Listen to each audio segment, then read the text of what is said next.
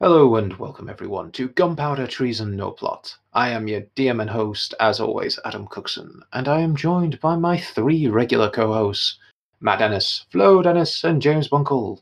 Hello. Hello. Just quiet. Hello. Well, I was kind of waiting for someone else to speak, so I didn't speak over them. You know. And I was wanted to see what you were going to do if I didn't say anything.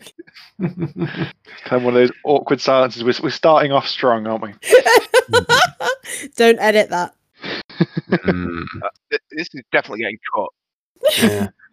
Don't know if I appreciate this chaos thrown into a finely oiled machine. Hey man, you're all about the chaos. Don't give me that. Yeah, chaos that I control. Chaos for you.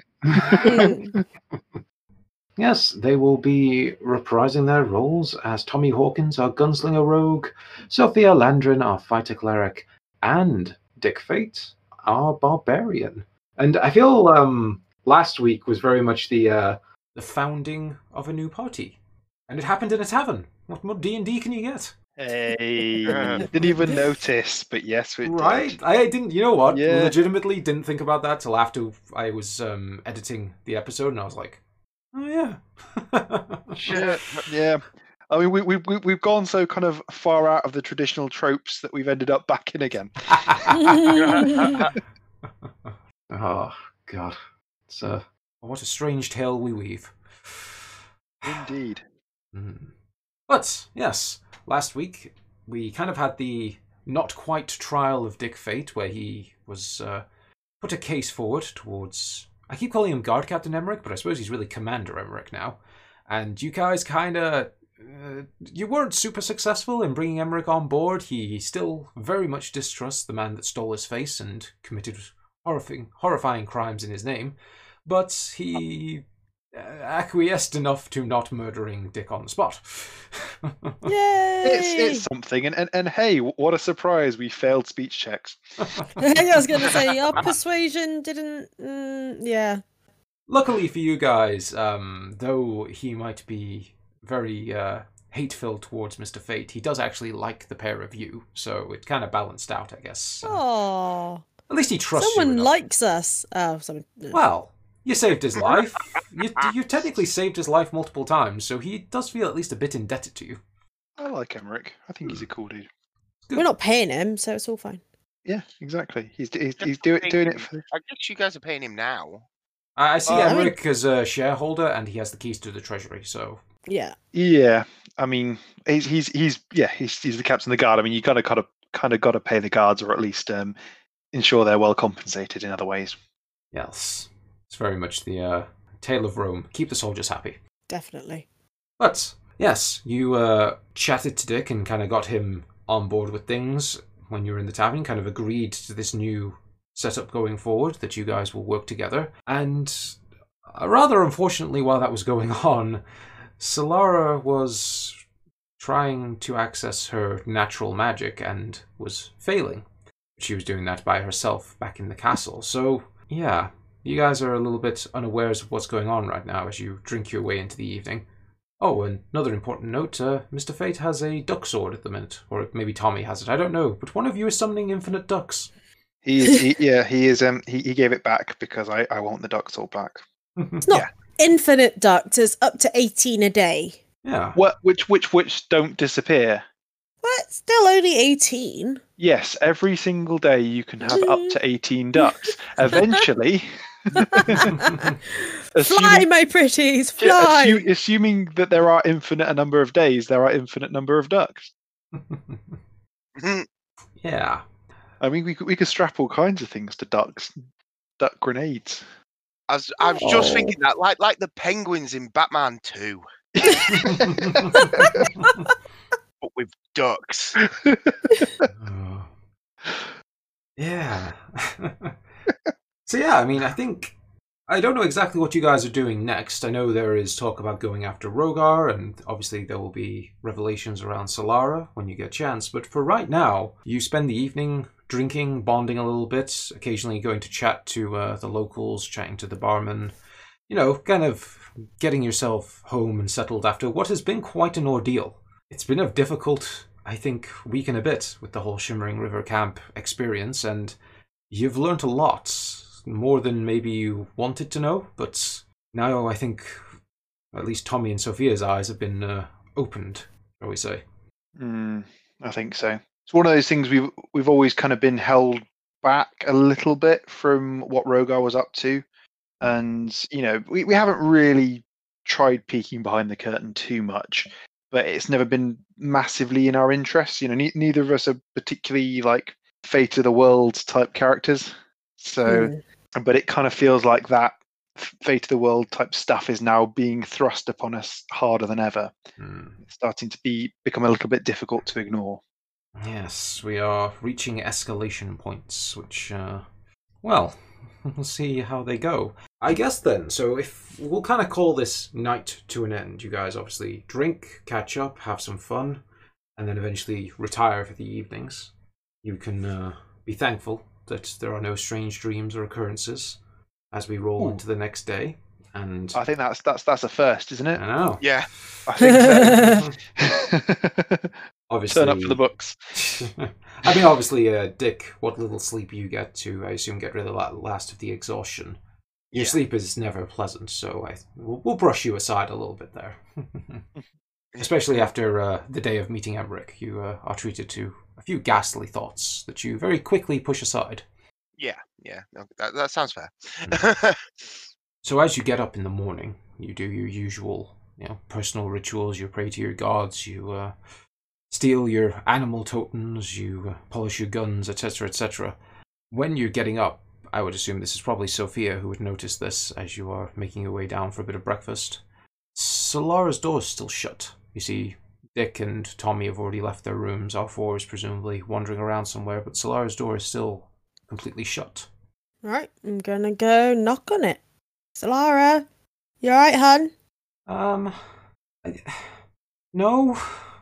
And you see the door slowly creak open, and Solara looks almost like she hasn't slept. She was looking pale and horrible for these past few days anyway, but it looks even worse today. Now it's not only like some sort of physical ailment, she physically has not slept on top of everything else. Yeah, she just looks terrible, and you can see that her eyes are quite red, either from both exhaustion and crying. What's wrong? I don't know what's happening. I keep... And she sort of sighs and points her hand towards a mirror, and you watch as a tiny little spark leaves her fingers, but then fades. No magic really happens. And she goes, it's been like that. It's been like that all night. I can't do anything. I can't do the simplest of things. I don't understand. Right, okay. When's the last time you had a good night's sleep? I slept okay while we travelled. I didn't feel... I felt exhausted, I guess, but I was sleeping. Nothing kept me awake. Right. Okay. When did you notice this? The magic stuff. Last night, without thinking, I tried to just cast a simple spell. I wanted to put my cloak on one side, so I tried to create a mage hand, but it just wouldn't work. And then I tried to create some lights that wouldn't work, and then I tried some more complicated things, and just nothing was happening.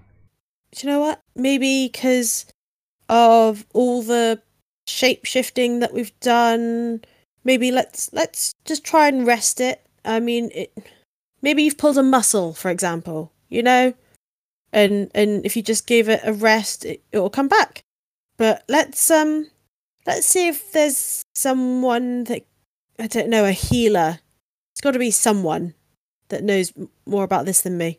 Do you want to come down? Have some breakfast. Just don't worry about it for a sec, okay? If you like, from that description, you can do an Arcana check yourself if you want, or a medical check if you want to actually examine her. Oh God, medicine is wisdom, intelligence for Arcana. Then come on, 8. Bloody hell. 8. Yeah, your Arcana is not your specialty, and I mean, when you had Solara checked out by Oswald, he seemed to think that only her memories were affected, and because she was a natural-born sorcerer, she wouldn't have any problem casting spells, and up to this point that seems to have been the case. You don't know if something has changed, or if this has escalated in some way, or she's done something to make it worse. You don't know, fortunately, with an 8. Right. Let's go down, have some breakfast, we'll talk it over. Don't try to do any more magic. You've probably been doing that all night, haven't you? She sort of nods, kind of meekly. Yeah. You're running on empty. You haven't slept. Come on. Let's go find the boys. She'll follow along behind you if you head downstairs to grab a bit of breakfast. I assume Tommy and Dick are probably already sat down there, having a few drinks and having a spot of food. Yeah, probably. Most like. At this point, probably filling Dick in on actually what's in the castle and where he can go for certain facilities and whatnot. But yeah, as you two are chatting, Solara and Sophia make their way downstairs into the hall. Yeah, I'm looking at Tommy, trying not to seem panicked, but I am panicking. Odd. You're right, mate. Yeah, not bad. Same as I was when I saw you this morning on the way down. Yeah. Got a few new developments. Okay, that doesn't sound great. What's up? Yeah. Solara's magic isn't working, but that's okay. We will find someone to sort that, won't we, Tommy? What? What? Can it do that? Is it like a bit of stage fright, or something else? So, does it just stop working? Do you run out and have to fill it up? She sort of shakes her head and goes, normally it's just physical exhaustion. If I try to cast too many spells, it's just the day. Like I sleep and I feel better by the morning, and then I'm, right as rain. And that's not the case then. Have you actually slept? I didn't sleep much last night, but I've slept through the past few days without a problem. Except for that weird sleep where you just kind of passed out. When did you start noticing you couldn't, get it up, get the flames up, The last spell I cast successfully was that ball of fire on Mendorax a few days ago. Just before you had a little moment. She nods. All right, and do you remember? Did anything happen to cause that? Could that be what caused it? I don't know. I'm not really sure. Sophia, do me a history check just to jog your memory. Okay. 17. 17. Before Mendorax showed up, when you guys got to the camp, there was a slightly peculiar moment where Solara remembered Ansir and having met him, which then caused her nose to start bleeding, as if she'd stumbled onto a thought that she shouldn't have been able to get to. And then, obviously, after that is when she collapsed. When I heard I heard Nahar cursing her when we were in Oswald's tower. Mm-hmm. Did I hear him say that she would forget everything she held dear? I can tell you specifically what he said. That'd be cool. Yes, please. What you heard: you shall pay with all you hold dear. Your life shall be naught but ash upon the winds. Right, Solara, I think this is part of Nahar's curse. Your magic. You seem to remember something just before we got attacked the other night. And then your nose started bleeding, and then you started feeling woozy, so you went for a lie down, and it kind of happened at the same time. I mean, when you first came to me and in the tower, I heard Nahar cursing you, and it said something about forgetting everything you hold dear, and obviously your magic is a part of you. It's such a, like you said, you just try to use mage hand flippantly. We're gonna have to, I don't know, find Nahar. Well, I guess we might have to do that, but look, we still need to sort out what's going on with Dragon Rogar and the heart and the location on the map and everything that's going on up here. I don't think we got time to head over See if we can search out Nahar, even if we had some idea where he might fucking be. Tommy, I said, oh no, the deal was if something, Yeah, if we get a location in Nahar and we can yeah, get there, then yeah, fuck it. We'll go find the bastard, give him a kicking, and tell him to put Shalara's memories back. No worries, but it's going to be a wild goose chase unless we got any leads. And right now we've got who fucking knows what with giants and demons and a fucking dragon up in the north. And if we don't sort that out soon, who knows what's going to happen? Solara will look to you, Sophie, and goes, well, I don't remember meeting this guy, but do you both know him? Like, what do you know? what, of Nahar? Yeah. Tommy's going to kind of like shrug, like fuck all. Really? Right. Get my notes. He is my father's spy master, isn't he? Mm-hmm. Oh shit, where are my notes? And a grade A prick. I think that's literally all I have. He's an elf and a spy. Is there anything else that I know, Cookson? The only other thing, if I remember correctly, Oswald told you that this seemed to be some sort of fey magic. This wasn't like typical arcane magic or a typical curse. Right. So, I mean, what we could do is we could ask, put word out for our traders to try and get the feelers out next time they're in the city. See if they find word of Nahar, your father, or if they find an expert in fey magic or something. I don't know. See if we can get any leads from that while we're off up north. Does that sound okay to you, Solara?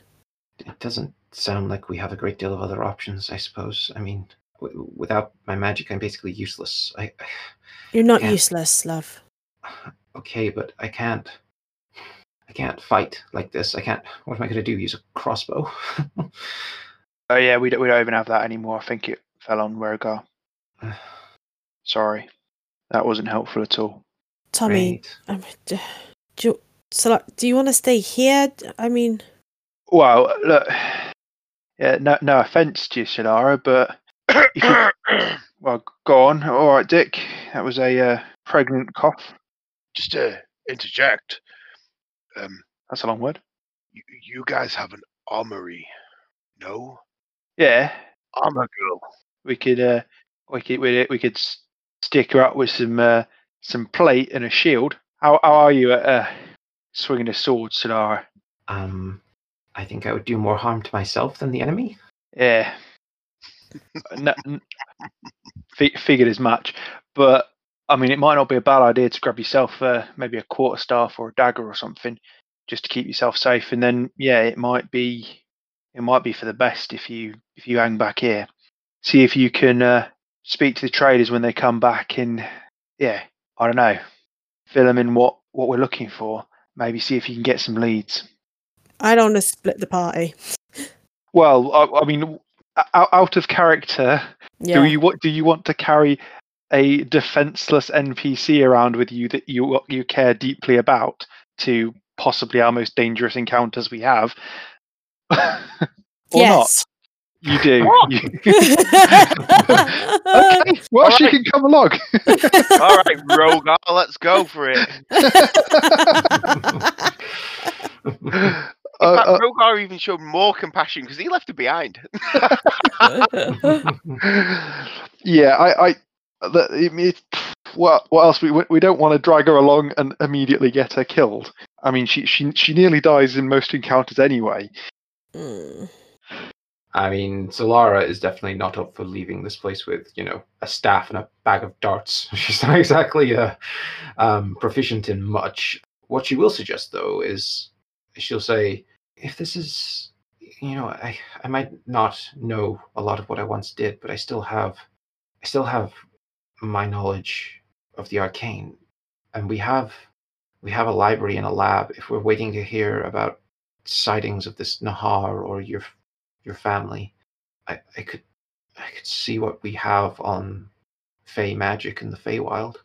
I'm no expert on it right now. I know a little bit, but maybe the time could be spent trying to research cases like this.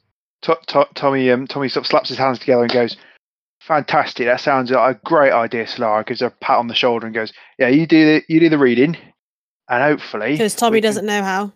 fuck off. Hopefully, yeah, we can find out something, a good lead for when we get back, and yeah, we'll see what we can do." Can I ask a quick question, Cookson? Mm-hmm. Does Dick remember anything about Montel mentioning he's from the Feywild? With it coming up a lot, yes, I would say you do. That does ring just the slightest bell that Montel said something about the Feywild. You say you know about Feywild? Montel mentioned Feywild. What you know, girl? I mean, my knowledge right now is pretty limited. I know it's a place where fairy creatures, Fey, unsurprisingly, make their home. Hags and Eladrin and pixies, things like that. It's a place where it's almost like this world, but where nature is taken over. So a structure here might be like a volcano there, like it's a natural reflection of things. I don't really know much more about it than that. Yeah, that's totally confusing to Dick. Yeah. Simple term. Okay, let's say you know what a mirror is? Yeah. Dick no mirror. Dick use mirror for face paint. Yeah, okay, so let's say if you looked in a mirror and you were stood in this hall right now, instead of seeing the hall behind you, all the stone, you might just see a mountain if you were looking into the Feywild. It's like this world, but different. People from Feywild here? Yeah, I believe they can come over. I know a lot of elves claim to trace their ancestry quite closely back to the Fey. I mean, I'm only a half-elf, but probably somewhere back down in my heritage. So Dick, it sounds like Solara is going to do a bit of reading about it. So if your pal Montel has got something to do with it, maybe the information she finds out might be useful. Yes, yeah, Dick agree. Yes, useful information. Dick talk to you after you do read. She nods. Yeah. Dick want armory now. Yeah, right. Okay. Have we all finished up? I was going to try and grab another sausage before I leave. Oh, no. Wait, what? Dick sausage. No. I tell you what. If my sausage on my plate was fucking green, I wouldn't be eating it. No. Sorry, you totally knocked me out of character. Oh dear. No,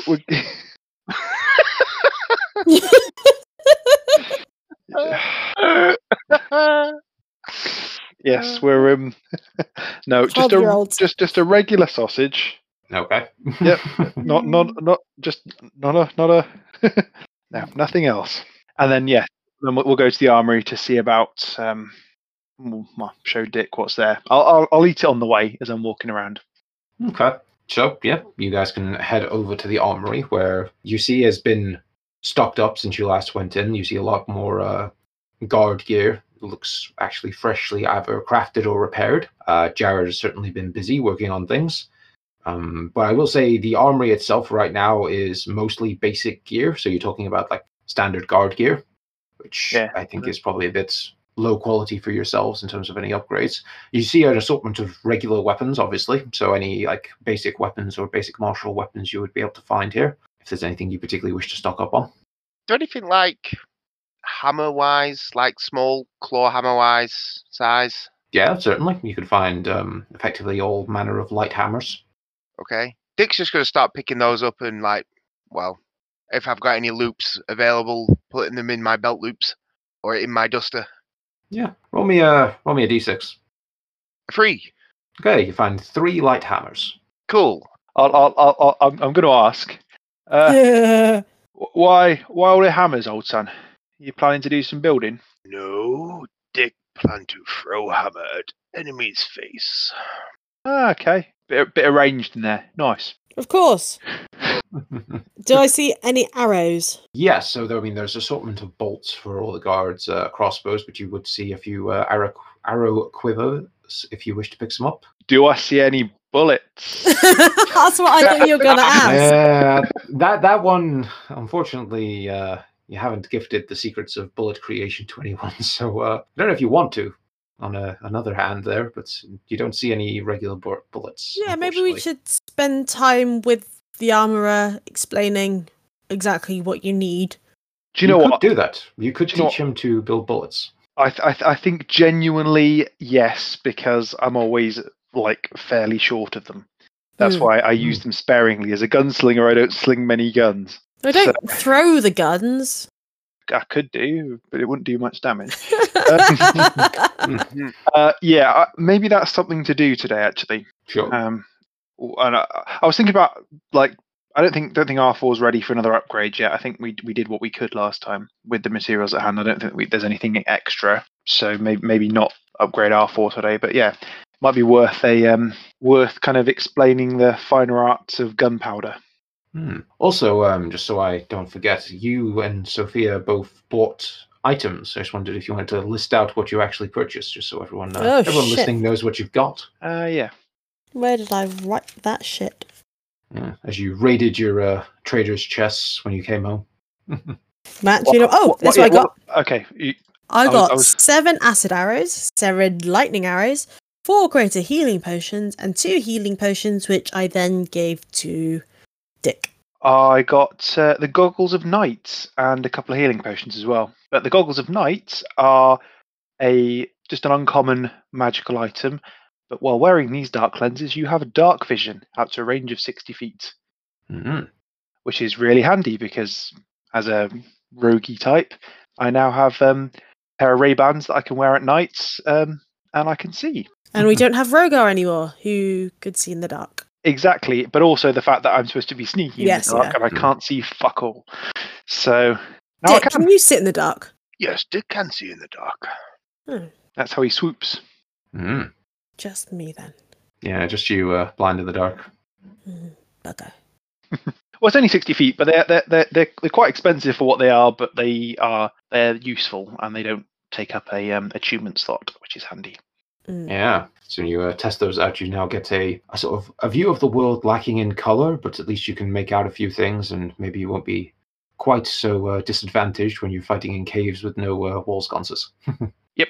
Yeah. Oh, and you can mark down, Sophia, that you got, let's say, 60 arrows found in the armory. Oh, that is so nice. Yeah. Well, if you guys want to do anything else today, I'm going to stay in the army, and I think I'm going to have a nice word with was it Jared about the finer arts of gunpowder, explosives, and making bullets.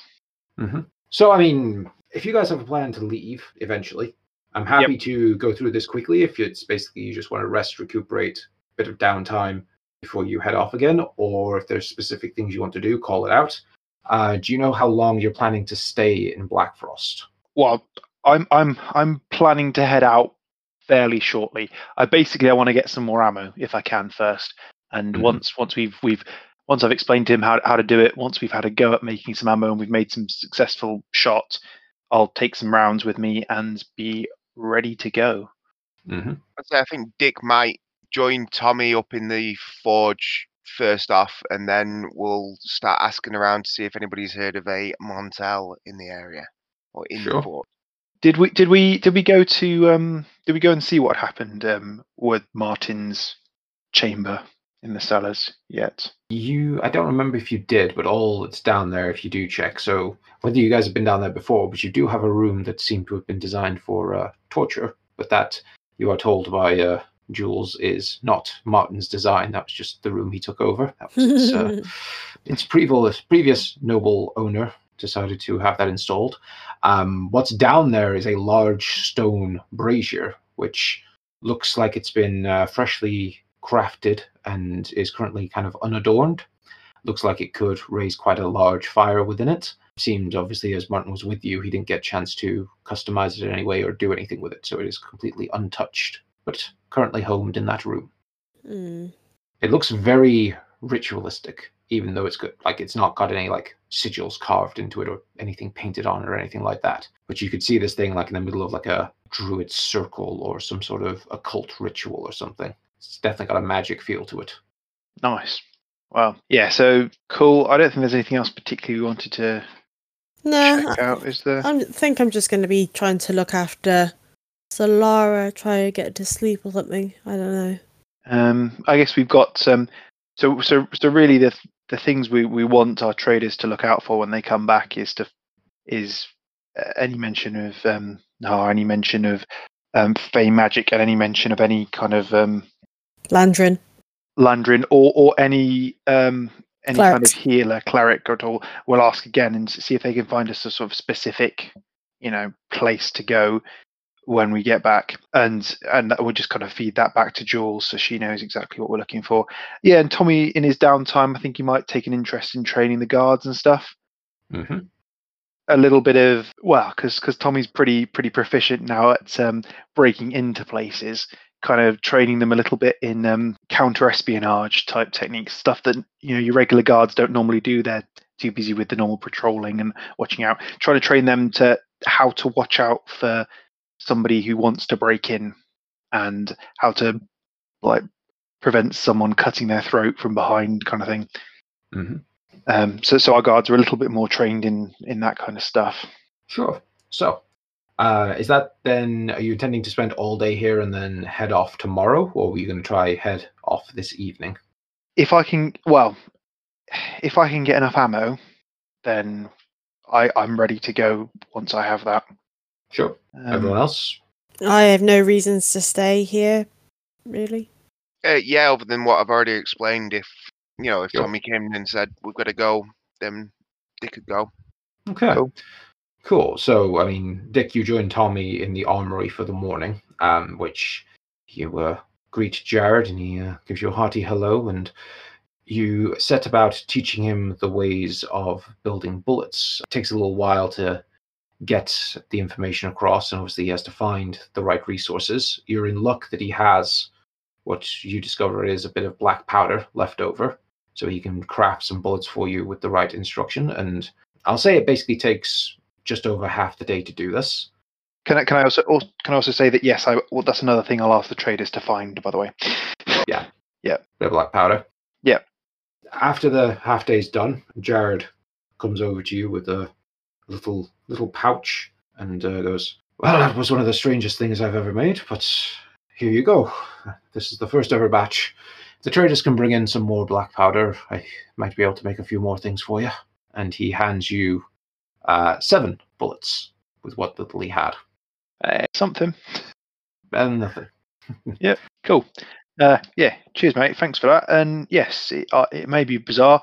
If we had a few more, I'd have fired off a few rounds to give you a bit of an example of how they work. But I think I'll save these for when they're needed. He nods that and he goes, "I mean, if they serve you well, I mean, if you're willing to let us examine some of your weapons, we could always try outfit the guard with something a bit special." It's not a bad shot actually, but I think we'll wait till we're back for that one. Don't want to waste too much. Well, not spend too much time here. We've got plans afoot. But yes, when we get back, that might be quite handy actually. While the morning of teaching and crafting was going on, I assume at some point, Dick, you got a little bit bored and wandered off to start questioning people. Yes. I'll say this: you go around and you question as many people as you can within the day. Unfortunately, it is a bit fruitless. No one seems to have seen, met, or even really know a Montel. He definitely does not seem to be among the refugees here, and as far as you can tell, none of them ever saw him in Varadin. Yeah. Okay, that kind of makes sense. Feeling kind of disheartened. Dick will just entertain himself. I suppose down at Handrels until everybody decides we're going. Yeah. As you ask around all day, do me a straight up, I'll call it a luck roll. Do me a d20. That's a 6. 6. Yeah, unfortunately, it is fruitless and you don't learn anything new right now. Awesome.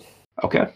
And yeah, Sophia, I mean, you can spend the day with Solara. You can help her pick out some books in the library, and then get some rest and convince her to go to sleep rather than just going straight into research. And I mean, I'm happy to roll the day forward till tomorrow if we're getting ready to set off. I think that makes sense. Yeah. I don't want to leave Solara. Okay, well, obviously we can do this off pod, but if you're willing to leave any money with the traders and things like that for new things you want, obviously you can make a mental note of that.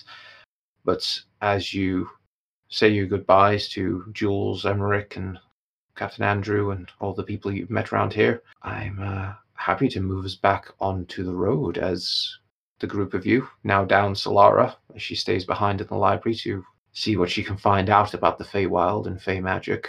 You hit the trail and start making your way to the north, to the Crown of the World Mountains. Yeah, I feel slightly Unprepared. less unprepared and less confident without Solara's spells backing us. It's something Yep. that we've grown so used to. AoE. That's a thing that we really need. That's a thing we don't have much of. Yeah. Oh well. Onwards and upwards. Onwards and upwards. Okay, so there's a few things to establish here, and we'll do them early just so I can make a note. Where are you going right now? What is the plan once you get to the mountains? So we have a map, don't we? You do. And we have a mountain that disappeared, and wasn't there something else? You had a mountain that didn't exist and appeared, and then you have a city that disappeared. Yeah. So it's one of those two things we need to go and look at first. What's closer? Yeah. Arguably, the mountain is closer. The mountain is slightly more to the northeast, whereas Ganarin is more due north. So it's a bit of a round trip. I guess if that's probably the most logical thing to do then, isn't it? Mhm. We'll go to the closest thing first, and if the thing that we want is not there, then we will move on. Yeah. Okay. Because we're supposed to take it to Ganarin, so that's, yeah. Well, no, Rogar was supposed to take it to Ganarin, and I'm thinking Rogar's going to be searching for it where he's got a massive head start on us, but...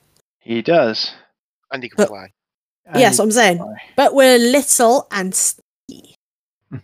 I mean, yeah. If anyone's got any better ideas, I'm quite open to them. But I mean, so the city that disappeared that's the place we're taking it to, is it? Sorry. Yeah. Yeah. Yes, he needs to take it to. Take the heart to Ganarin. Right. And that's where we're going first because he's had a head start. Which assumes that he's there already, and if he's not there already, he's still in the mountain that didn't exist. Yeah. In which case we can head there. Yeah. Seems a bit foolhardy, but yes. Well, let's- because otherwise, if we do it the other way around, then we're definitely playing catch up. Yeah. And there's a good chance we spend too much time there, and he's already at Ganarin. Yeah. Yeah. Okay. Using what logic we can. Mm-hmm. So, examining the map, there are multiple ways to try and get through these mountains, and you can either attempt to take the lowland routes, which is pathways, or you can attempt to do a slightly more circuitous path going up and over mountains, like partially climbing, essentially. There are pros and cons to both. In terms of the lowland paths, you could take a guess that those are the most likely areas that you would find more humanoid people. Whether you find giants, orcs, gnolls, you don't know, or even just any other creatures that live around here that might use more built pathways, or at least well-trodden paths. Going through climbing, however, you may find different things that like to live up in mountain ranges. Do you have a choice on which way you would prefer to try traverse? I would argue lowland. Just Sounds Well, less tiring. it's not just that, but you're less likely to fight something that can fly and we can't hit. There is that. Yeah. Just Yeah. saying. Yeah, you're not wrong. I think we know what to expect a bit more on the lowland path as well, although it feels a little bit more exposed, a little bit more obvious, and perhaps that we might be doing a bit more fighting that way. I guess I can probably scout ahead a little bit and give us a bit of a heads up, Well, that leads me to my next question. Who is navigating? Because I'll tell you this. So navigation works off survival checks. Oh God. Dick is proficient.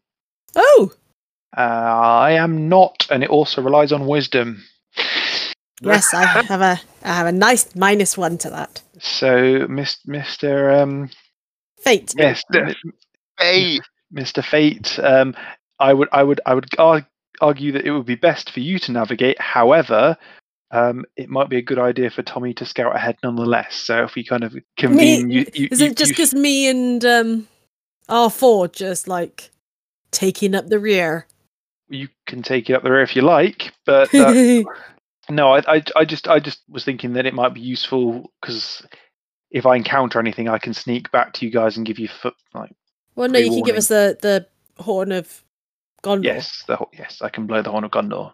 So the way this will work in terms of traversing, there is a chance that you can become lost. Now, there are paths in this area, which you've chosen to take the lowland paths. However, nothing here is really signposted, and the paths lead in all different directions. You're only kind of going vaguely by your map. So when you're walking through this wilderness, your party navigator, which in this case is going to be Dick Fate, makes a survival check against a DC determined by the terrain, which in our case is slightly Arctic terrain, essentially, or mountains, but you've decided to go to low path, so I'll class it as just Arctic.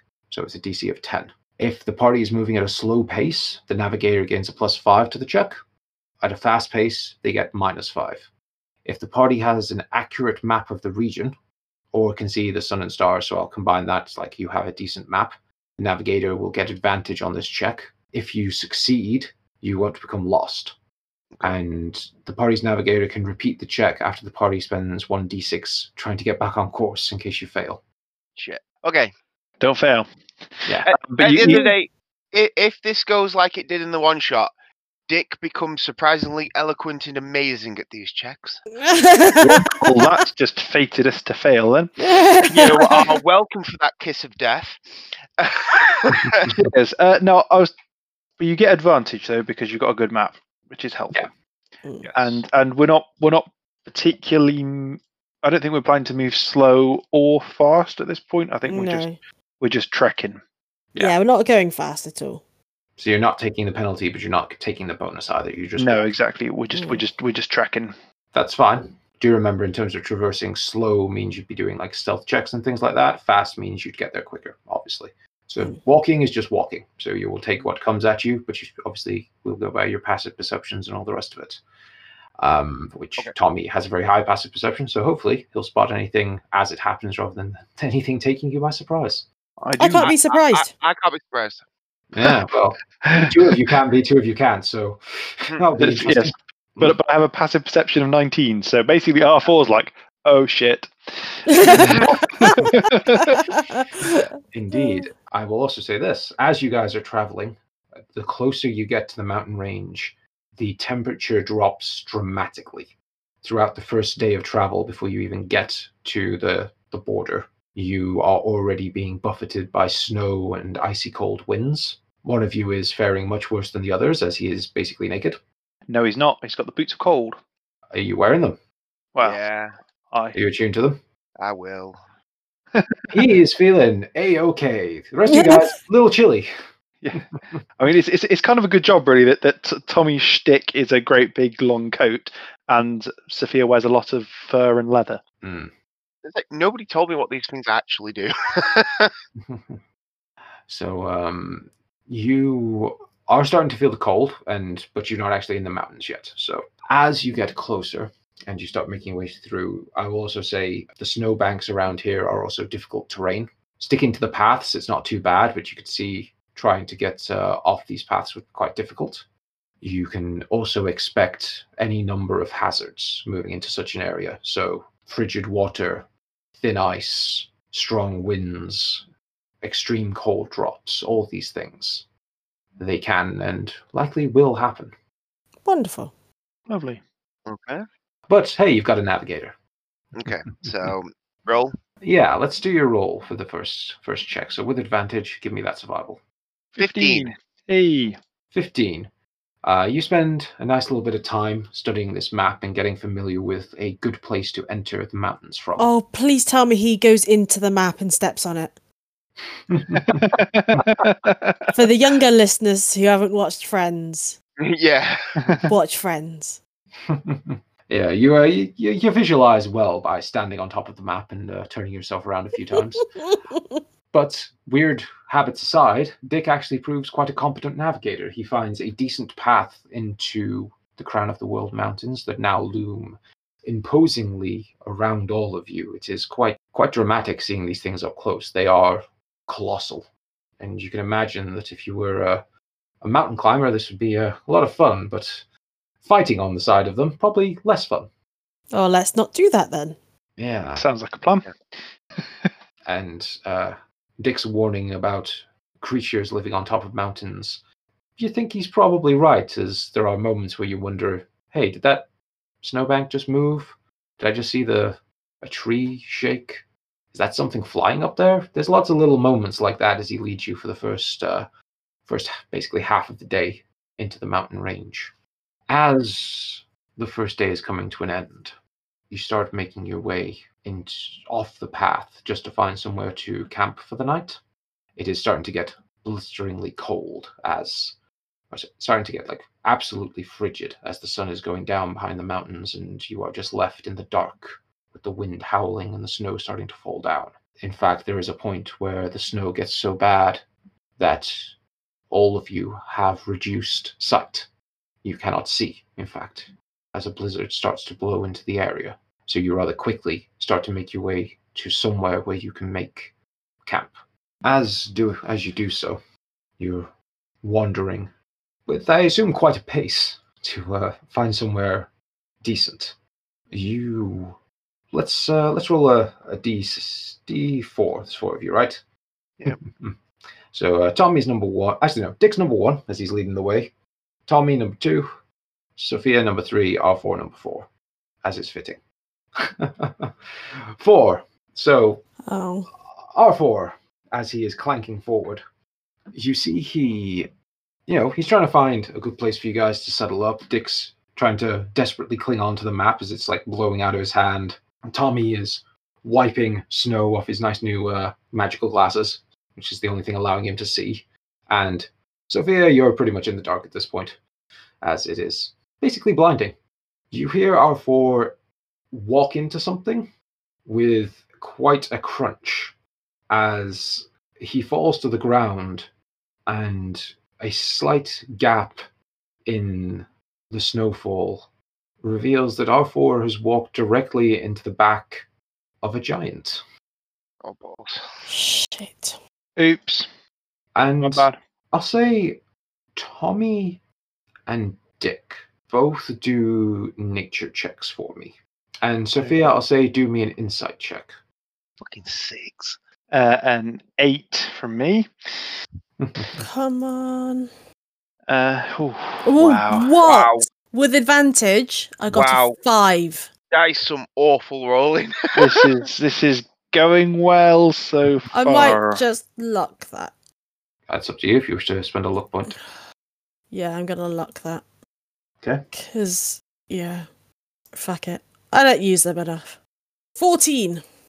14. Tommy and Dick, I mean, you look at this giant and you see a stone giant. One that you haven't really come across before, but you've heard descriptions of. They are grey-skinned, quite well-built. They don't really wear much in the way of armor or much clothing other than just some simple garb. You see it's got a large club attached to its side, and it's got a kind of like a large pouch nearby that you see has like various bits of rock and rubble in. That's what you gain from this knowledge. I mean, it's just a stone giant like any other. The first one that you've met up close and personal. So it is a huge creature. In fact, it's not quite as big as the frost giant you all met, but it's still very big. It's bigger than any of the orcs, gnolls, or demons you came across. I say it's only a few feet shorter than the frost giant. Sophia, as this is all kind of happening at once, you look over at this creature just as the snow breaks a little bit. And yes, you also see a stone giant. and you're almost about to just dismiss that and maybe go to grab a weapon to defend yourself, when something catches your eye. This stone giant, his hand hasn't actually gone to his club, and you don't know giants very well, but you'd say this one looks a little young, and actually looks a little scared by suddenly seeing 4 well-armored small folk surrounding it. That's what you gain with the 14. I'm gonna say, Jerry White, stay still. It's a young stone giant. Don't make any sudden movements. You're not going to fucking suggest that he's more scared of us than we are of him, are you? Let's just see how it pans out, alright? So Tommy's going to kind of lower the guns that he already has in his hands. Slightly. No one speaks giant, do we? Oh! Comprehend language. Actually, no, that's just understanding it. Well, you might still help to understand it. Oh, Yeah, I I have a don't spell. Wait a minute. I mean, Tommy has the helm if he wishes to activate it. but it's you. I do have the helm, so again, I can also understand. Yeah. I'll activate it. That's one of my 3rd level slots is to fucking understand this shit.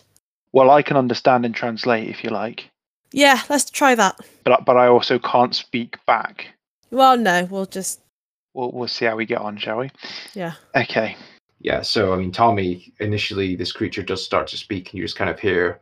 It's almost like... their language is almost like hearing 2 rocks rub against each other. It's very gravelly, very bassy. And then you touch a finger to the Helm of Comprehend Languages, and it starts to come through. And you hear... No harm. Please. No harm. And he kind of starts to raise both his hands, which, if you didn't understand him, you might have thought that he was going to reach for his weapon, but he actually doesn't seem to be. I'm going to raise my hands slowly and placatingly, as if to say, and I kind of, look, mate, no worries. It was snowy out, innit? Look, we just bumped into you. That's all. We're not here for a scrap or anything.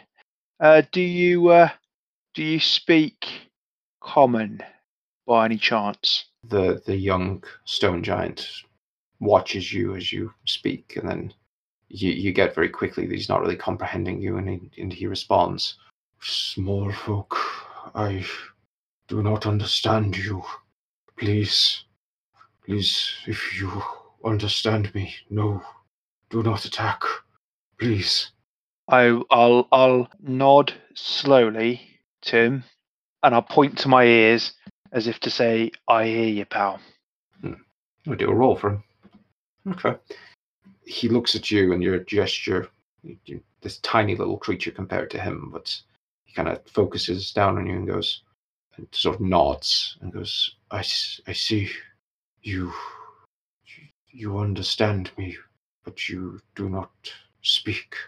I'll throw up a very, very, like, what's the word? Over the top thumbs up. Like, yes, bang on, mate. Wait a minute, there are some cultures where if you shake your head it means yes, and nod it means no. Very true. Let's hope that Giant is similar to us. Thumbs up means good, and thumbs down means bad. Yeah. Yeah, he nods along and goes, Small folk, please follow me. I can take you to one who speaks. Insight check that motherfucker. Tommy can. Yeah, that's what I'm saying. okay. I will insight check it because that is something that Tommy would do, especially more paranoid Tommy. That was a 4, so yeah, whatever. Seems legit.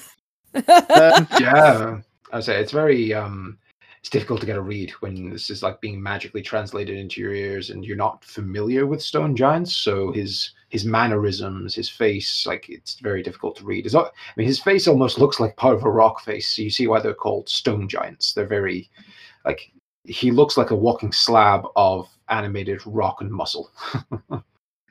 So I'm gonna kind of look at him, kind of step a bit closer, but it's friendly, and sort of sign like friends, like as if they're 2 hands shaking hands. Oh my god, Mr. Tumble. Jesus Christ. I'm gonna try and teach this fucker how to do sing You and might as well sign, right? say, yeah, you might as well say, like, speak friend and fucking enter, Matt. Well, I don't want to enter him right now. Though I could probably just walk in there, the size this guy is. No, I'm trying to kind of sign as if to say, is this guy a friend? And I'm gonna kind of hold my hands out as like this, 2 hands shaking, and then kind of go like suggestive, like hands out, like question. You extend your hand to him. No, you're like friends, as if I'm 2 hands shaking each other, Oh, I see. like that, and then as if to say, is this guy you're taking us to a friend? Will he be a friend? Kind of thing. Yeah. See if he gets that. Okay. The stone giant does sort of rapidly nod and goes, "Yes, he's his friend. He can speak to you."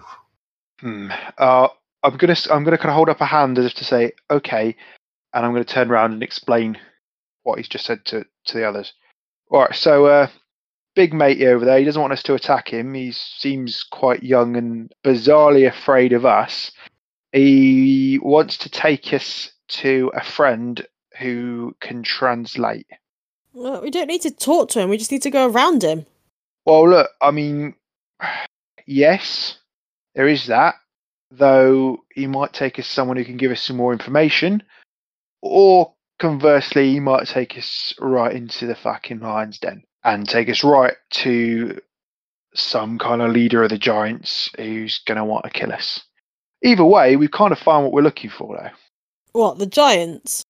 Well, they're involved somehow, and I guess we might find out a bit more about how they're involved. Or we might have to fight for our lives. Suffice to say, whatever happens, he'll be on his way back to tell his mate exactly where we are and where we're going. So we're gonna meet him sooner or later, regardless. Yeah, I guess. Also, compared to them, we're pretty small, so we can probably escape like rats from a sinking ship, or through like little holes and stuff that they can't follow us through. So you never know. I mean, is there a check I could do? Do I know anything about giants? You can do it. You can do a nature check to see if you know anything about stone giants in particular. I don't know. Are they known to be mischievous or deceptive, or an 8? 8. You don't know a great deal about them. With an 8, not much is said about them from a aggressive point of view. You've heard stories of powerful, violent giants, but typically those are normally fire and frost giants. Hill giants are basically just giant gluttons. They just eat everything, and that obviously causes a problem for farmers when their entire crop is picked up and devoured, which tends to lead to violent altercations with heroes, as you'd expect. There are other sorts of giants as well, which again you don't know too much about. Stone, say with an 8, you don't know a great deal. You don't know too much negative about them. You do know that there is a stone giant involved in the Shimmering River camp. The giant known as Morinhall was referred to as a stone giant. Oh, Morinhall was the guy that was kind of like motivational speaker, wasn't he? He visited the camp, yes, Yeah. and gave some sort of sermon or speech. And Tommy saw his name as one of the 3 names put to signing over basically the land of Oshara to the orcs. So yeah. So if we, between us talking now, Sophia and Tommy might recall that name. He's going to turn back to the stone giant and say, "Morinhall?" ?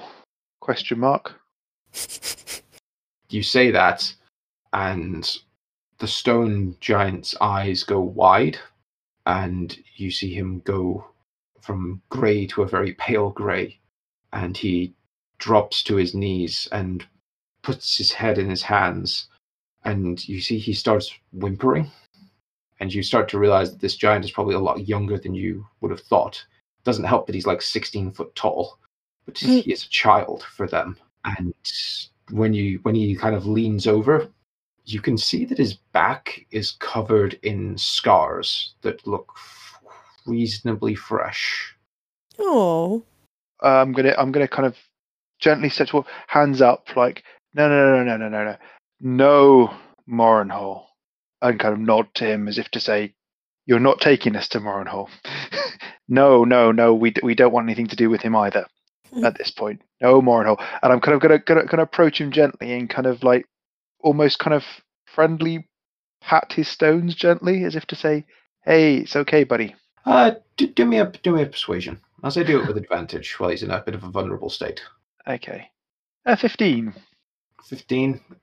Approaching and kind of talking calmly, even though he doesn't really understand what you're saying. He gets the impression from you that you were doing the check-in to making sure that's where he wasn't about to take you. And he kind of wipes tears and a bit of snot off of his face and nods. And again asks you, would you come with him to his leader? Looks like he's not in league with the the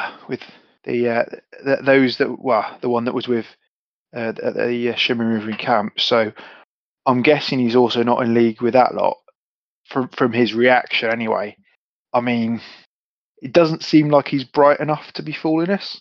That's because he's fucking 2, mate. Well, exactly. He's like, I don't know what to say to you. Come and see my dad, kind of thing. and yeah, I'm inclined to go. Yeah, let's go. He's seen us. He'll just tell his parents where we are. Yeah. Dick, you up for go to meet the giants? Dick has no idea what is going on. Yeah, same as us. Yeah, well, yeah, pretty much. We're just going to follow this bloke here, well, this kid here, and he's going to take us to his parents or his family or someone else, and hopefully they're not going to try and kill us, but if they are, we're going to kill them. Sound good? But why? Because we might find out a bit more about what we're up here for. Dude, this kid... Okay, you see that he's quite young, right? Let's just take him back to his parents. That would be what nice, good people would do. Dick not babysitter. Does this look like a baby? Let's just walk him back. Yeah, well, who knows? Whoever we speak to might give us some useful information about the heart, or the city, or the mountain, or maybe fuck all, but it's worth a punt. You go. Dick, go forward. Dick, forward, always. This is forward. This is forward in a roundabout direction. And we're doing heroic stuff on the way, you know. You don't, when the hero goes out on his noble quest and folk call out to him to help, he doesn't ignore them to go and take on the main part. He helps the people on the way, and they in turn help him with his main quest. You must know this. This is basic bread and butter hero stuff. But you don't help old lady cross street. No, Dick, real hero, not parent. This is real hero stuff, mate. This is real hero stuff.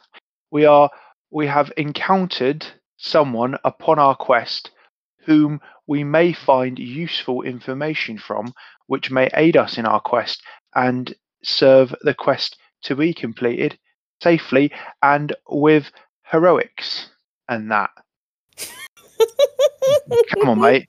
We all well know if we split up here and you bugger off, then no one's going to hear from any of us ever again. We're going to be lost without you. And you might find your way there and die immediately because we've not got you back. Between us, however, as a group of heroine adventurers, we might just stand a chance. Dick's just shaking his head and is like, If Dick have Montel, Dick go, Dick win. Here, yes, but we don't have Montel right now. But tell you what, here is a giant that we might just be able to ask if he's ever heard of Montel. And you never know. Dick's looking at you because he knows that it's total bullshit.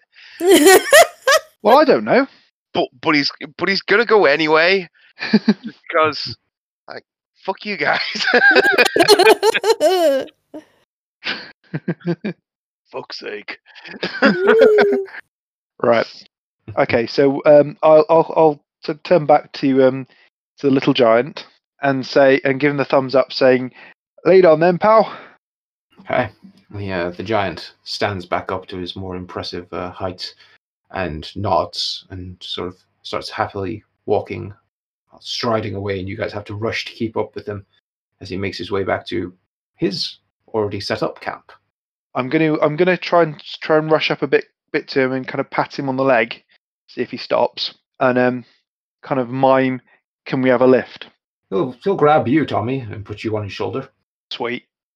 Dickhead. And yes, after about 10 minutes of trek through the snow, you do eventually get to a little camp. You see a large, well, for you, would have been a bit of a bonfire, but for these giants, an appropriately sized campfire has been set up. And you see 4 other stone giants walking around, preparing themselves for getting down to rest, some eating. They all look around this giant's age. They all look quite young. And then you see a 6th giant who is sat on the other side of the campfire, who looks ancient. At least his face does. His face is like lined, and for a stone giant, it almost looks like cracks in rock. But he is a very old-looking giant. His body is in surprisingly good shape for his age, though, you would say. He still looks like he could punch through a wall, but when you start to get a little bit closer and he lifts his head and kind of sits a little bit more upright, he was almost in a bit of a meditating position by the fire. But as he kind of looks up to you all, you notice that his side and just a bit up onto his chest, which you can see coming out just out of these sort of loose robes that he's wearing, it almost looks like it's been carved out by something. Like his flesh and muscle has been ripped away there. So though his arms and legs still look like this guy hit the gym every single day, his torso looks horribly weakened. I guess, do they turn to our approach or anything? All the other young giants kind of look over at this, their presumably friends return, and the older giant says something that, Tommy, you pick up just with the tail end of your comprehend language as, "Who are your new friends, Gurin? Who do you bring before me?" And the young giant, whose name is Gurin apparently, puts you back on the floor, Tommy, so you can approach properly, and goes, "Master Hundrund, I found them in wandering the blizzard. They claim to be friends. They did not attack me when they saw me." The older stone giant stares at each one of you individually. Just this incredibly hard look, not really giving anything away, until he eventually speaks, and he does speak in common for you all to hear. "I am surprised and heartened that Gurin met people wandering this mountain who did not attack him on sight. Tell me, who are you all?" Well, yes, we were equally surprised and pleased we didn't have to get into a scrap with Gumrin. He seems like a nice kid. I am Tommy. This is Sophia. This gentleman with the face paint on is Dick, and the metal gentleman behind me is my hetero life partner, R4. The older stone giant kind of nods to each of you, and it's interesting. He sat there kind of in like this lotus position, sort of meditating, and he's still double all your height. This man, if he stood up, would probably be about 18, 19 foot tall. So it is very strange that his head is bigger than most of you. Looks towards each of you and goes, "It is rare these days for strangers to show compassion and kindness over violence and destruction. I greet each of you. And he seems to ponder this for a moment and then goes, "I am the last master of the Stone Wardens. My name is Hurund. I welcome you all to our camp." Oh, we very much appreciate you. You're welcome, and I'm gonna bow a little bit. Actually, I can't only speak in common. I bow a little bit. yeah, he's speaking common. Tommy doesn't bow. Tommy had a bad experience of bowing last time. But he's suitably cowed by his. I've got to be honest with you. Stone Wardens, we're not too au fait with the giant culture. Our apologies. We could you explain to us what that means? He nods and goes, I mean no disrespect, but I would not expect a small folk to understand our place. The Stone Wardens were founded long ago. We were the tenders to the Shrine of Othrin, our freer and liberator. Oh, well, Think we're in the right place.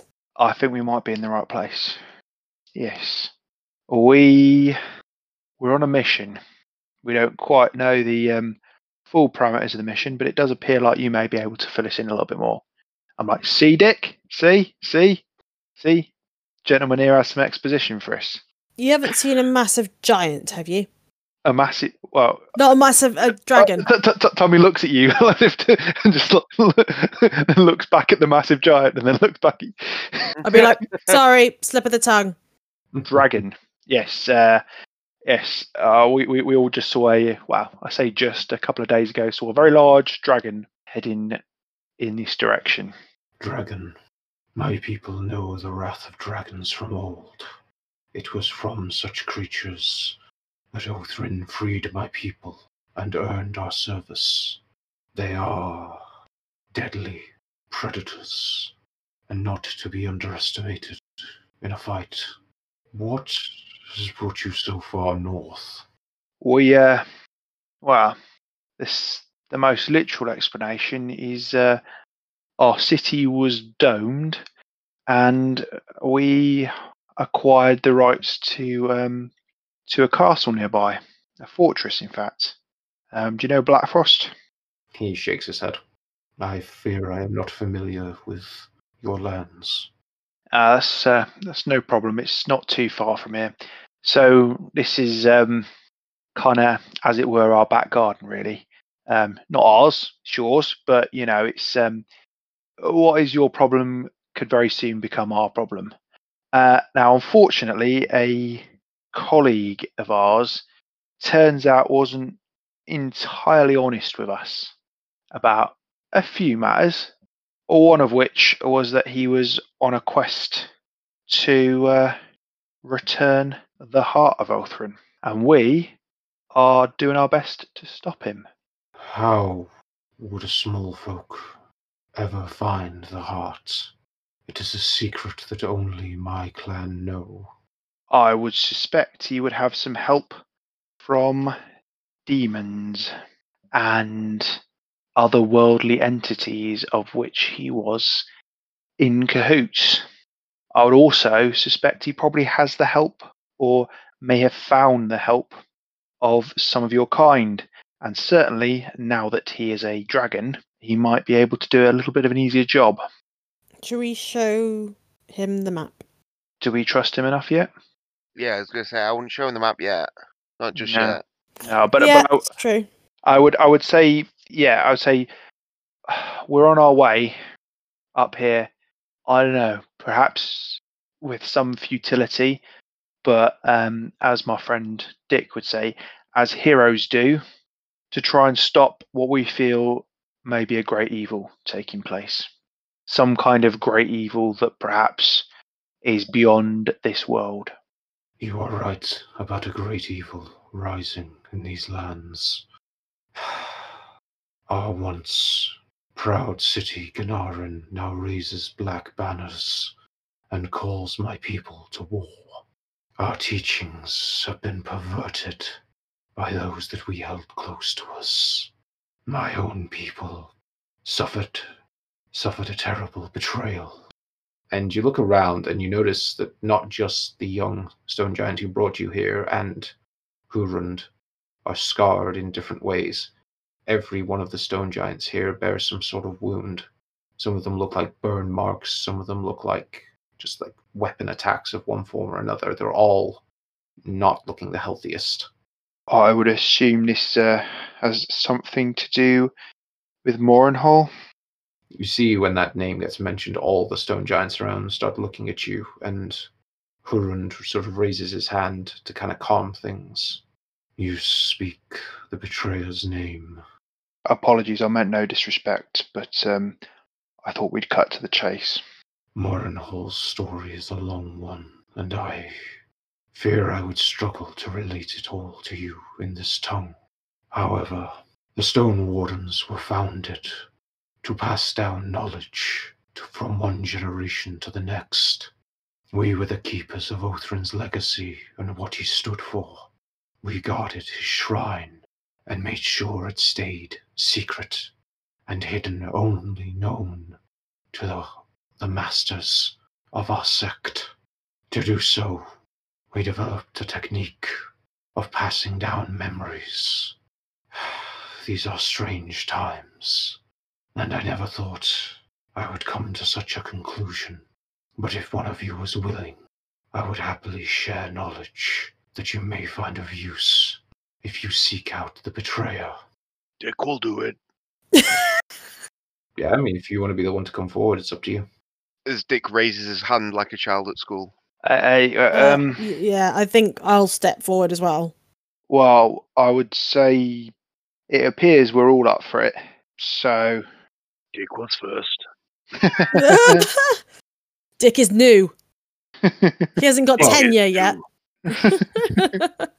So, Hurund explains he's both willing to pass down the knowledge of his people and of this betrayal, just to give you full context of what these people are and to make this conversation run a lot smoother. He reaches out his massive hand first and sort of places, as gently as he physically can, he places his finger just on your head, Mr. Fate, and you feel he has to hold himself back from just compressing your neck and breaking it. But as he does so, you see he closes his eyes and then opens them again, and his eyes are completely white. And Tommy, Sophia, you watch as Dick's eyes also go white. And then he takes his hand away and goes, I cannot do this with you. Your mind is ravaged. I sense taint of others have done things to you, has infected you. I fear there is much inside yourself that you do not accept, and the scars are deep. Forcing this knowledge upon you could prove fatal. He moves his hand over and does the same to Tommy. Again, you feel the sort of weight of that finger push down upon your skull, and he opens his eyes and takes his hand away and goes, Your scars are similar, though you seem to have accepted them as part of yourself. I could impart our knowledge to you, but it would be at great risk. And then he puts his hand over to Sophia, and then eventually you see him sort of nod. Your mind is intact, though I sense damage within you on a almost spiritual level, as if both you and your friend here have been weakened somehow, your will drained. yeah, if you could do anything about that, that'd be awesome. He nods and then goes, For you, the process would be the simplest, if you are willing to accept my gifts. He says that to you, Sophia. I again bow and say I'd be honoured. I'm guessing that's because Tommy's a Balspawn. No, it's because the king in yellow. No, had a it's bit- because you're a had a bit- Balspawn, bit of a mate. You foray haven't with me. accepted the fact that you're a No. fucking Balspawn. He just said I'd accepted it, so fuck you. I wish Rogar was here. Shut up and take your mind gifts. All right, don't be tetchy, Balspawn. All right, vampire, chill out. Well, if you're accepting Sophia, Hurun sort of invites you to sit down in front of him. And when you do so, first he is going to impart the knowledge his people have passed down. And he reaches out again with his hand, and you feel like a stab of pain behind your eyes, like a terrible migraine that's suddenly come upon you. And you do take some damage from this. This is not a simple process. You take 10 points of psychic damage. Fantastic. But you start to see a whole host of images. You learn that these stone giants, the Stone Wardens, are an ancient clan that were basically brought under Othrin's banner after he freed them from the tyranny of an ancient white dragon known as Farrakhan the Giant Eater. Othrin actually took this dragon's mate, Gorgoroth, as a mount and used it in his later campaigns. The Stone Wardens felt such a deep debt to Othrin that after his demise, they dedicated themselves to preserving his legacy and passing down his legend, as well as actually protecting his shrine where he lay to rest. They were the ones who actually brought him back to these mountains and built the shrine itself, and they even watched as a mountain formed around him, as if the Titan of the Earth wished to protect its champion. And as you focus on those memories, he does impart part of Othrin's legacy onto you. You see that this giant, a storm giant in fact, a very powerful creature, existed roughly, you would guess, about 3,500 years ago. This is very ancient knowledge, but you know some giants live for a very long time. Othrin came to prominence within the giant caste system by essentially dominating the other storm giant tribes through sheer force of his will. Although he was a deadly warrior, his true power lied in his ability to draw the other giants in through words and deeds. His most notable victories against his fellow kind were remarkable in just how little blood was ever shed. When Othrin spoke, the other giants felt as if their gods had come down to lead them personally. Many revered Othrin as an avatar of divine power. Others even took to outright worship, which you do sense a little bit in from these Stone Wardens, or at least the ancient ones. After his death, the Stone Wardens and some other sects actually continued firm in their belief that one day Othrin would be reborn to actually lead the giants once again. It was said that he'd been blessed by the elements, and he would often ride into battle on that ancient white dragon, Gorgoroth, the Frost Tyrant. His forces were numerous and terrifying to the small folk of the southern lands. Supposedly, the mountains themselves would even move at his command, the water would change its flow, the winds would howl or silence at his word, and his wrath could bring fire down upon any enemies unlucky enough to stand before him. The knowledge here is a little spotty as to how his empire collapsed. At the height of its power, they'd conquered most of the northern and northeastern lands on this continent, but Othrin himself was slain in the Midlands region of Takar, during actually quite a poorly planned assault on lands that had been recently enhanced and reinforced. When a direct attack had proved disastrous, Othrin's plan had been to starve the small folk out of their defenses, but unfortunately the giants' limited naval forces were rather ill-prepared for the support that the small folk received from the neighboring island of Saphira. The island ships were famed for their seafaring prowess and easily outmaneuvered the giants, sinking any vessels they had and killing any creatures that they'd brought under their power without too much effort. The nearby ocean actually still bears the name Madman's Folly, which you would recognize from maps. That's in honor of the giants' defeat there from all those years ago. With his fleet sunk and Othrin's own supply lines exhausted and horribly stretched given how far his campaign had come, his own forces suffered in this siege far worse than the people of Takar. Othrin admitted defeat and began to withdraw, but unfortunately for him, that's exactly what the small folk and their allies had been waiting for. They struck against the beleaguered giants' forces and shattered his weakened defenses, and eventually felled Othrin himself. You see in this snippets of vision an orc mercenary who led a band known as Clan Ogresh. A orc known as Mordorek landed the killing blow. He was a berserker orc warrior who tore into Othrin with an axe and almost decapitated the giant emperor. The giants who fled managed to reclaim Othrin's body from the orcs, enabling it to be enshrined within the mountains near to his birth. That's the knowledge you gain from Crurund initially. That's the story that is passed down through these people, an understanding of what Othrin tried to do and where he failed. But in honor of all the work he did to try create an empire for the giants, something that could last as a legacy. Bloody hell. Okay. Well, head of Hide Saphira the axe. and hide the axe. the axe. Get out. Fortunately, this hasn't been passed on to Dick, otherwise Dick would be holding it right now like, This is so cool.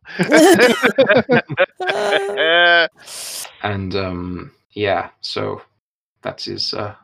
Why Clan Ogresh seems to have a thing about giant killing, yet have been brought under the wing. Hmm. Yeah, they hate giants.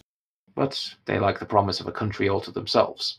So, alliances change over time. Yeah. Wow. Oops. I mean, I don't know. Do you say anything, Sophia, upon getting that sort of first burst of knowledge, kind of like the ancient story? Shit. It's very in character. I mean, this guy was immense, guys. This guy could do anything. So she says that, but all of you hear that strange, gravelly, rockish sound, as if two rocks are clashing together, because Sophia can now speak giant Woohoo! Ooh. That's awesome. from the Nice. imparted knowledge. Can Is she that permanent, understand right? Giant? Yeah, she can Yeah. speak and understand.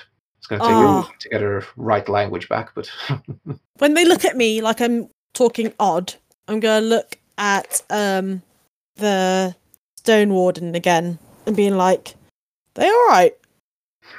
he sort of smiles at you and goes, "Yes, I wondered if that would happen. You have been gifted the giant tongue. It is a side effect of sharing such knowledge with you." Oh my god, I can speak giant. That's going to be pretty useful, I feel. Yeah. I mean, Tommy, can you still understand me? Not at the moment, but I could cast it again if I wanted to. All right, okay. Which I was kind of tempted to. But no, it's all right. 'cause- I'll 'cause just... I know you're speaking giant, having been Heard, yeah. understanding it and speaking to them. So I knew you were speaking giant, I guess. But yeah, I hadn't bothered to yet because I'm assuming you can still speak normally. No, I'm just not going to speak common ever again now. Fine, then I'll start speaking dwarfish at you. Oh, actually, can I speak Dwarfish? Damn it! No. Nope. I can speak dwarfish. It has not been useful. It Yeah, might so- later, but it hasn't Yeah. yet. Not yet. So yeah, I say, sorry. That's weird. I can speak giant now. Ha ha ha. That was a bit of a flavour. Just the story of Othrin and how Clan Ogresh slayed him. Oh. Dick is very confused. Yeah. We'll tell you later, Dick. Cool. No doubt. Right. Well. I think this is beyond him. So yeah. So is that everything, or have you got more? Hurund looks back to you, Sophia, and goes, "That was our history. But to understand what is happening now, I feel it would be useful to share with you the betrayer's actions, if you are prepared." I'm gonna be like from the Matrix when Neo's like, more.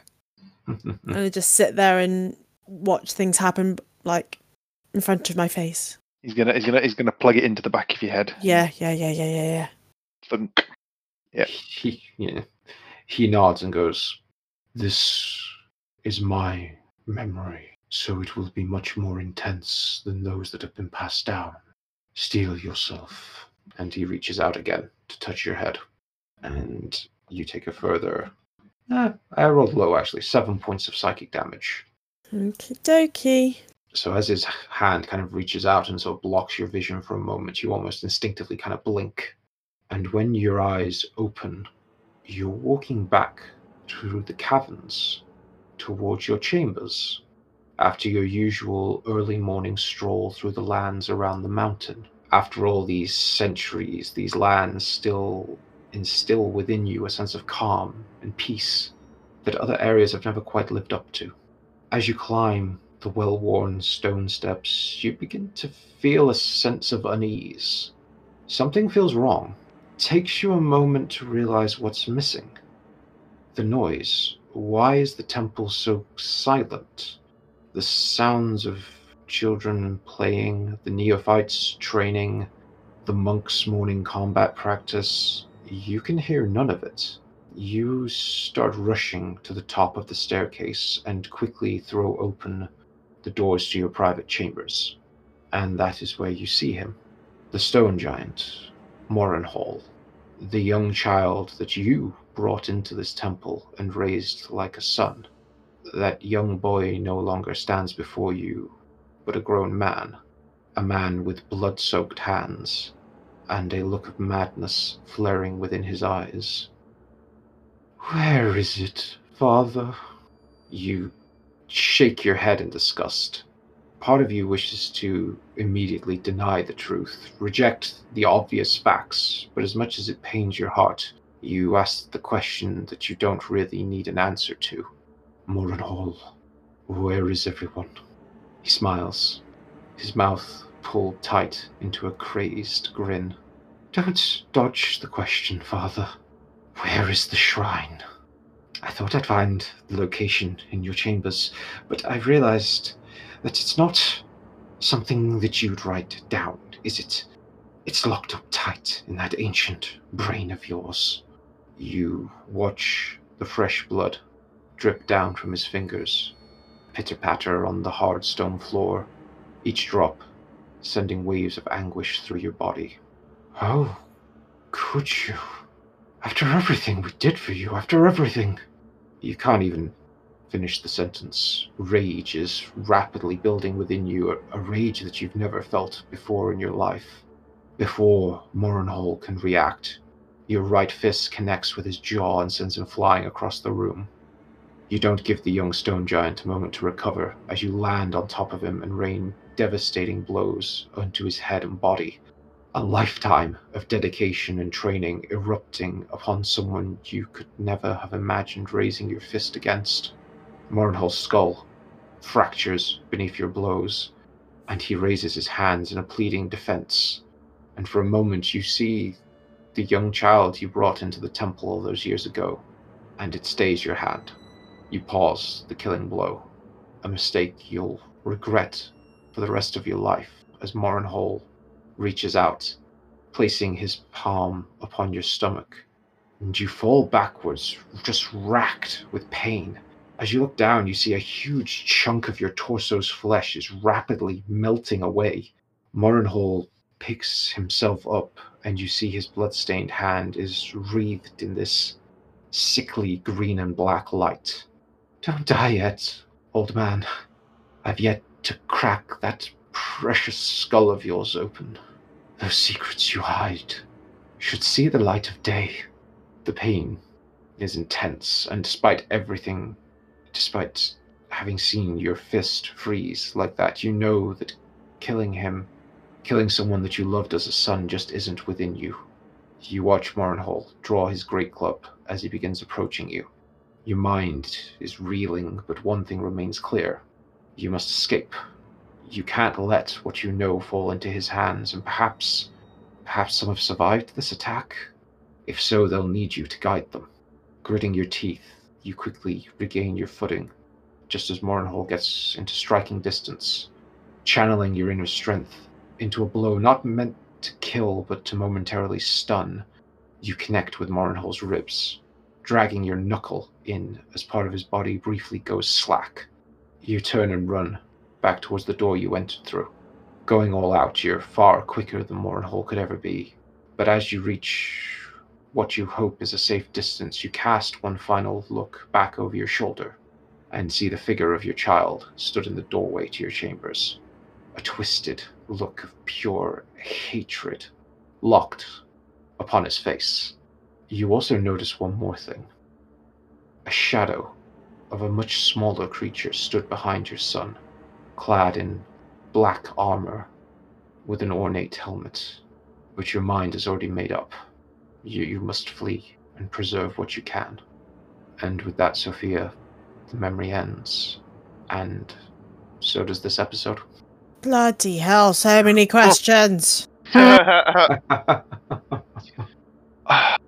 going to listen to that again. Yeah, definitely. And you wanted to kill the giant. Who Who did? did? You're like, it looks like he's going to beat us up. Who said that? Tommy, When? Did when we I? first stumbled upon him. Good thing I Well, rolled on luck. first, yeah, I mean, he's a giant, isn't he? Who knew there were good giants? And He's a baby giant. True. How did we know there were good giants?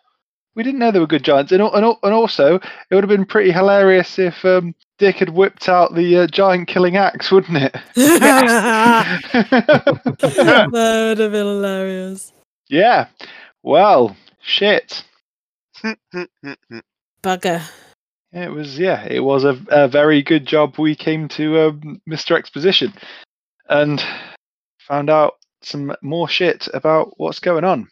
Yeah. Black guy in black armor with an ornate helm. Well, we've come across one of those. Yep. Rogar came across him a few times, and well, Yeah. He Yes. didn't take too kindly to Rogar.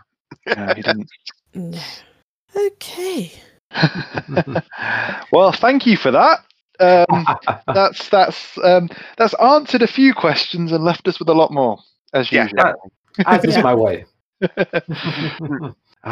Yes, our tale continues to unravel, and next week you may find out more and get to ask some of those questions. But for now, thank you for joining us, everyone. That was Gunpowder Treason No Plot. If you're enjoying the show, do check out our Patreon. If you wish to sign up there, think of it as just like giving us a little tip for all the work we do. There are lots of different tiers and rewards and fun things to find out there, so go check it out at patreon.com/GTMP. We are also on Twitter. If you wish to shout out to us, we are there as @TreasonNo, and my players are there with their player names, GTMP at the end of it. And we also have a WordPress website and Facebook group, all at Gunpowder Treason No Plot. And I will turn you over to my co-hosts to say their own little goodbyes.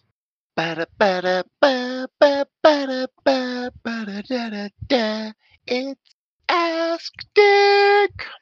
Hello, my name is Dick Fate, the Agony Ant for Veridin. This week, I have a question from Jenny that reads, I recently bought 3 dogs for my husband. They're called Bra, Bruh, and Brer. He recently got very upset and claimed they killed the Owens boy.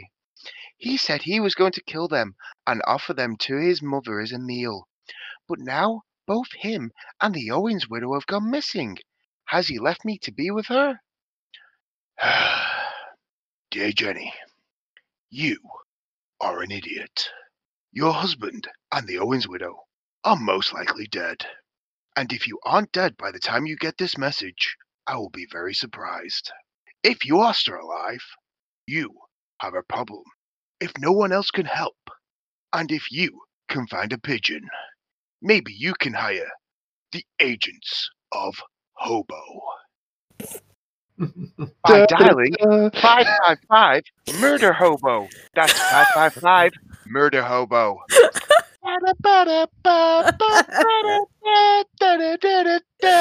Ask Dick. Oh my god. It's such an American thing, the 555, isn't it? It is, yeah. Yep. Yep. You're welcome. We'll get right on that.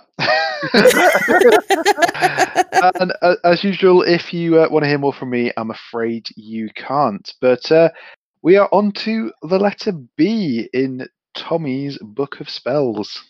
Yes, I'm still doing the fucking spells. Right, so I've been looking through all this bollocks, and with the letter B, there's a few things you can do. You can bane people, you can sense beasts, like, yes, there's a fucking cat outside. You can bestow curses, you can make fucking tentacles come out. This is all bollocks, isn't it? Right, but I thought we'd go with something that's cropped up a few times, quite recently actually, and that's a spell that actually, do you know what? This is quite fucking useful, and that is banishment. Now, the wording is you attempt to send one creature that you can see within range to another plane of existence. The target must succeed on a charisma saving throw or be banished. If the target is native to the plane of existence you're on, you banish the target to a harmless demi-plane. Whilst there, the target is incapacitated. The target remains there until the spell ends, at which point the target reappears in the space it left, or in the nearest unoccupied space if that space is occupied. If the target is native to a different plane of existence than the one you're on, the target's banished with a faint popping noise, returning to its own plane. If the spell ends before 1 minute's passed, the target reappears in that space it left, or in the nearest unoccupied space if that space is occupied. Otherwise, the target does not return, which is fucking brilliant, isn't it? So you're out there. There's some big cunt trying to splat your mates, and you got a spellcasting guy with you who looks in his book or whatever the fuck they do, just draws it from within himself, and he goes, "Nope," and the fucker disappears, gone, boom. And as long as you can hold it for a minute, and he doesn't come from this plane, he's fucking gone. What's not to love? And when he does come back, at least hopefully you've killed some of his cunt mates. Oh my god, I'm waiting for daggers. Sorry. Daggers? Yeah, there's no like. I used to do daggers for like weapons, but I know fuck all about spells, don't I? I mean, why don't you rate them? What do you think? Is banishment fucking good or not? I'll give it a level 4. It is actually a 4th level spell. So. Yes, good guess. Hey. Yeah. No joke. I couldn't be bothered to look one up. Good dedication there. Hey, I did a whole bit on fucking banishment. It is amazing, and now we do not have it anymore. Yeah. Yeah. Got some giant friends though. Yes, true. I mean, and we could go against a babao, which is also known as a one-horned horror or an ebony death. They possess a devilish deceptiveness combined with a demonic bloodlust. They enjoy toying with their lesser opponents when it's safe to do so. Their more subtle sadism and stealth set them apart from their more overt demonkin. For example, they capture their targets for later torture as opposed to immediate bloodshed. Bit like Cookson and this pod. It's always far more fun. Yeah, later torture. The prospect of future torture. But there will always be torture. Yes. Of course. Well, thank you for joining us, everyone, and we'll see you next week. Goodbye. Bye. Bye. See ya.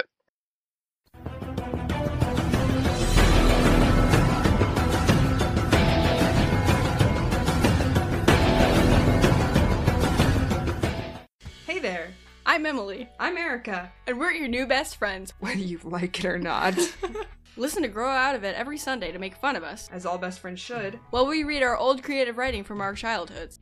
There's a first time for everything, the magnified voice replied. My name is Morgus, and I will destroy you. Classic Morgus. Necropodicon. Hard to pronounce? Easy to listen. Thank you to Sirenscape for some of the music and sound effects you heard during this podcast. They do amazing atmosphere and music, so be sure to check them out at www.sirenscape.com. Epic games need epic music.